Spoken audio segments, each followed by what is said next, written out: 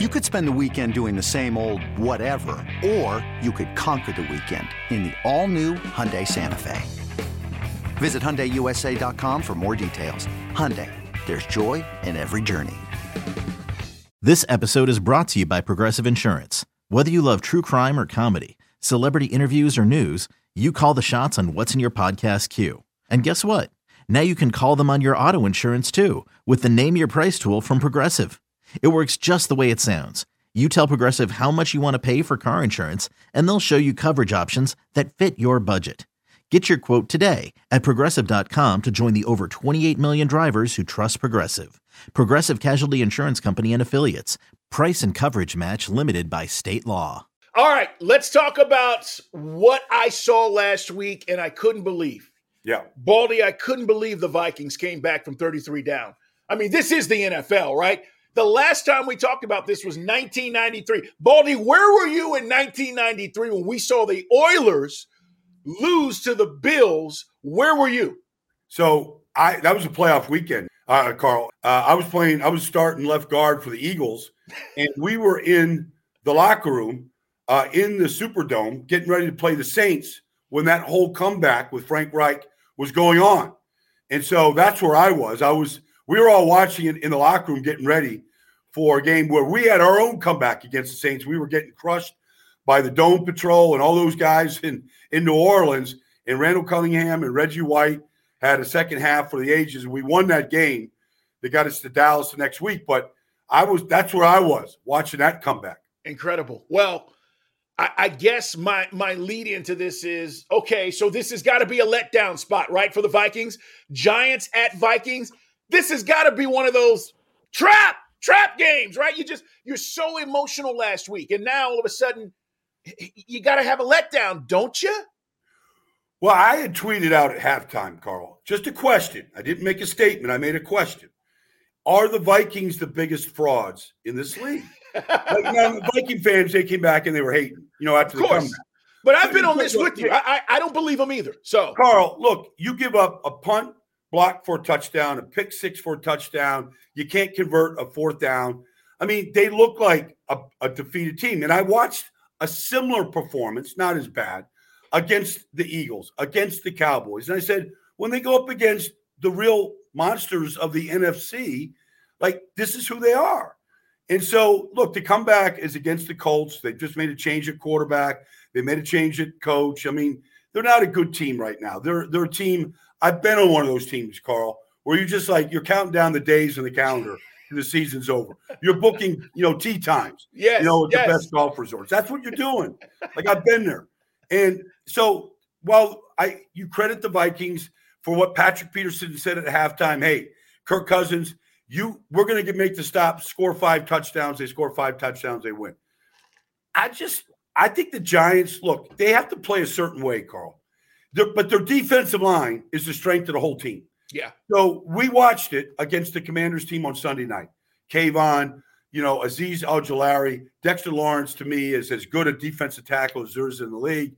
Wink Martindale is a creative defensive coordinator, hiding some of the weaknesses on this defense. I think this defensive line can really help keep this thing close. And I don't know what you're going to get from the Vikings. I really don't. I know the names on the back of the jerseys, Justin Jefferson, Dalvin Cook, they're elite players. But you're going to see the best from the Giants right in the playoff hunt right here. Yes, they are. Giants at Vikings. Let's talk about the Lions. Boy, I'm loving what I'm seeing. And this has been building up, right? I mean, week after week, we've talked about it on In the Huddle. Guys, subscribe. We put new episodes out every Tuesday and Thursday. All things NFL. We take you behind the scenes. We've been talking about this, Baldy, for weeks. Yep. The build-up, they're good. They're getting better. Look at the offense. Look what Dan's doing. And now all of a sudden they find themselves in a spot where I think they can go on the road and win again. I like the Lions. That's how much I'm digging what they're doing right now. I completely agree. The fact is, Carl, the Lions know they're a good team. Now they do. Jared Goff's been to the Super Bowl. He knows what they have. Dan Campbell knows it. He's been around this league. What happens is, I remember Pete Carroll telling me this a long time ago, Carl. Even when he was at USC, he had no fear of playing freshmen. And when he's been, at Seattle, play the rookies. They're good players. Play them. You're going to make mistakes early. You might lose early, but you're going to win late. And I feel like the young guys in Detroit, whether it's Aiden Hutchinson, James Houston, Malcolm Rodriguez, Kirby, even Akuda, like these guys are now playing well defensively. But offensively, this Ben Johnson, people are now talking about him. I've been talking about him since day one. Yep. He's a very creative offense coordinator. You saw the play to Brock White, right, on 4th and 1 last week to beat the Jets. They've got the right creativity. The offensive line is very solid. They're very, very good. And Amon-Ra St. Brown is a rising star in this league. The Lions right now, I think, could be as big a trouble spot for any team that sees them. And, 7-7, they're not in the playoffs right now, but they're a dangerous playoff team because they're going to get there. By the way, does Steve Wilkes get this job? This has been a different team since Matt Rule got fired. They've run the ball well. I love Derek Brown on that front. The defense has played well. I know this is a bad division, but how do you evaluate that, Baldy, when you look at where the Carolina Panthers were? They move on from Baker Mayfield. He's got, Darnold playing well. Does he get a shot at this job? I hope so. Because I don't think, Steve Wilkes had, one shot. It was one and done. Sometimes, we've seen a list of guys from Mike Shanahan to Bill Belichick. You go through the list of guys in their second spot, maybe Doug Peterson. We'll see what Jacksonville does.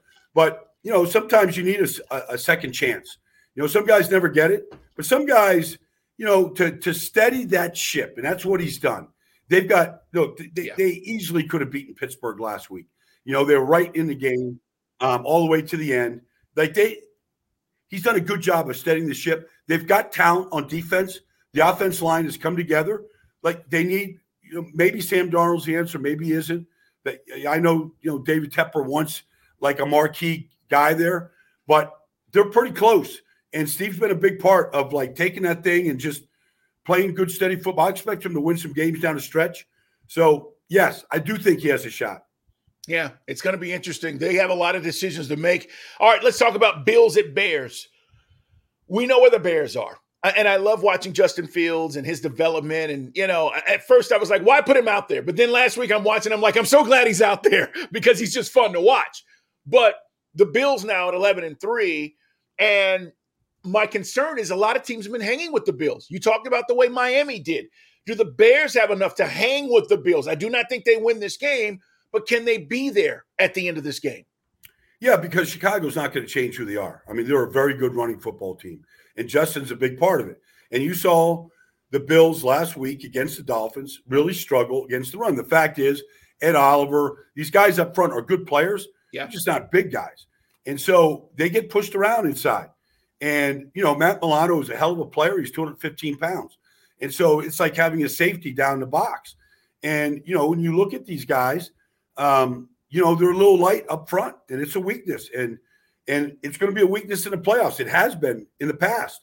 And so, yes, I think the way Chicago runs it, that Chicago could keep this thing close. And, Buffalo might have to get into the 30s, to secure this win, which they're certainly capable of doing. But those young guys in Chicago now, whether it's Kyler Gordon or Jaquan Brisker and Jalen Johnson, I mean, they played well against Philadelphia, and they battled, and this Sanborn at middle linebacker is a good football player. So they got a lot of young guys. People don't really know who they are, but, they're playing well as a group right now. Baldy, let's talk about Pro Bowler Geno Smith. Can he keep the Seahawks in the playoff run? They go to the Chiefs this weekend. Chiefs 11-3. They're vying for that top seed as well in the AFC. All right, what's going on with the Seahawks? Why have they fallen back to earth here? Well, they're not running the ball like they did the first 10 weeks of the season. And that was kind of what fueled everything. And now they've lost Tyler Lockett for the season. He was a critical part to their passing game, always has been. Just, it's a shame because, he's from Kansas City. His dad played for the Chiefs. He played at Kansas State down the road, in Manhattan, Kansas there. So, it's a shame because I don't know if they missed a game until this spot. And so I think they're just shorthanded. And defensively, they have not been a good team this year. They got a lot of young guys playing, which is fine. They'll be better down the road. But sometimes young guys start leaking oil, when you get to week 16 like this. They haven't been through a season like that. And so I just think it's a combination of factors. If they can run the ball the way they had, the first half of the season, then I think they could keep it close. But I think the Chiefs understand the value of having home field advantage right now, and they don't want that to slip away to Cincinnati or to Buffalo. All right, we talked about how dangerous the Lions are. The other dangerous team is the 49ers, right? I mean, you don't want to see the 49ers right now. You talk about just clamping people down. It's pretty impressive with what they're doing right now defensively. And, the 49ers, they get the Commanders at home this weekend. And I'm going, boy, it's a tough spot for the Commanders to try to do anything. I think they keep them under 25 points easily this weekend. I just do. Yeah, I do too. Look, Taylor Heineke gives you everything he's got, and Terry McLaurin rightfully is a Pro Bowl wide receiver. They can run the ball okay, but this 49ers defense is complete, Carl. They don't let you breathe. They don't give up big plays. They smack you like nobody else smacks you with speed and violence. And Nick Bosa wants to win the sack title. And so he's going to see a couple of, Cornelius Lucas, Charles Leno, guys on the edges that they need a lot of help to protect against a guy like him. Armstead is getting really healthy right now. He's becoming a factor inside. But the story really is Brock Purdy. He's going to make his third NFL start. And I just don't see, we're probably not going to get there. But, in Atlanta last week, I saw the rookie quarterback, Ritter, play, and he looked like a rookie quarterback, Carl. Yes. He had no pocket presence at all. None. He was so frenetic. And Brock Purdy's the opposite. You just watch this guy in the pocket, and the guy looks like, if you take the name off the back of his jersey, you think he's been in the league 6 years and maybe even been to a Pro Bowl or two. The guy's calm. He goes through his progressions. He delivers an accurate football. He's got, great players around him everywhere. Put the ball in their hands. He's doing that. And when it comes to third down, you want to continue the drive. He's making the necessary throws. You get crazy with the stat 6 touchdowns and all, he's running the offense. And I think the 49ers just continue to steamroll through this thing. Yeah, he's got command of the offense. That's what you're seeing, Baldy. I mean, right? It's not even like his skill set. He's just got command, and that makes guys feel comfortable. To your point about Ritter, what we saw last week in Atlanta, which it's going to take a little time, but this guy stepped in. He's been impressive. Before we get out of here, I got to ask you something because you brought something up. We've not really talked about this on this show in the Huddle, but you were talking about being in New Orleans back in '93 and being with the Eagles, and it made me think of the great Reggie White. And Baldy, I know you had to block this guy in practice, okay? Yeah. I don't know how you did because Reggie White, in my opinion, was damn near unblockable. And I just want to get your thoughts on this because I'm sitting here and I'm going, man, you know what? Sometimes we forget about these legends and how tremendously talented they were. Reggie White, guys, was on a different level. And, if you're a younger guy and you're watching this or lady and you're saying, hey, I love football and I appreciate what you guys do, I would advise you just to go to YouTube and type in Reggie White and watch some of these highlights and how he just threw guys around. Grown men, big, strong grown men. Just threw them around, double team, split it. Didn't matter how you tried to block this guy. I just want you to talk about Reggie for a second because you had me thinking about it when you said you guys were in the Dome in '93. Yeah, the Reverend. So I played against him when I was in Dallas, and we would play Philadelphia twice a year. So, our whole game plan, Tom Landry would give us a game plan on Wednesdays. Our whole game plan was Reggie. Where is he? Because he'd play over the nose in a bear defense. He'd play, over the end in the regular defense, 4-3. Our whole game plan was Reggie. Don't let him wreck it. Don't let him wreck the day. Okay. So all we did was work on, trying to corral Reggie White. Then I came to Philadelphia, and I had to stop in Indianapolis, and we played the Colts. We played the Eagles in Philadelphia. We weren't a very good team in Indianapolis, and I was the right guard for the Colts. And the game starts, and Reggie lines up over me. Now, Reggie never lined up over the right guard. So I'm like, well, what did I do? Did I get Reggie White today? So I just held him. I held him every single play, grabbed him, put my meat hooks in him, we end up beating, like by the second quarter, he went back to his normal spot. Now the right tackle had him. And, we ended up beating the Eagles that day in Philadelphia on the final play of the game. And then I came to Philadelphia from Indianapolis. So I'm out there, and I was always a full-speed practice player.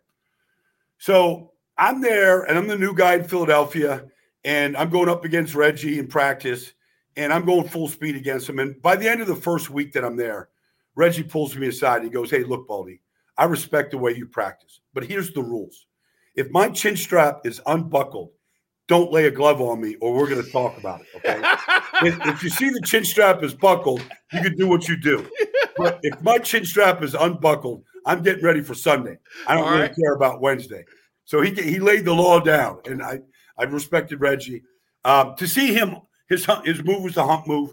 The great players have moves that are legendary.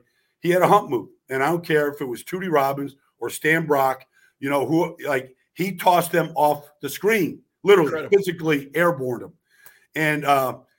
And we would all watch it, on Mondays as a team. We'd watch Reggie throwing these grown men around. Like, I remember late in the year when I'm in Philadelphia with them, we had this scale going into the showers. And, we'd kind of like step on the scale. It was electronic. And I remember one day, it was like December, and Reggie steps on the scale, and I just wanted to see where he was. I'm curious. Yeah. Like it was 330 and climbing when he jumped off the scale. Like he didn't want to see the final number, And so here's a guy that ran in the 4.6s, was dunking basketballs at Tennessee with Bernard King, running with the basketball team, and then as a football player, running in the 4.6s at 330 plus. Like we just never seen, anything like him. Yeah, special dude, man. Great stuff, Baldy. Hey, happy holidays, man, and Merry Christmas to you and your family. We're going to be back, guys, talking more football as we count down to the end of the season.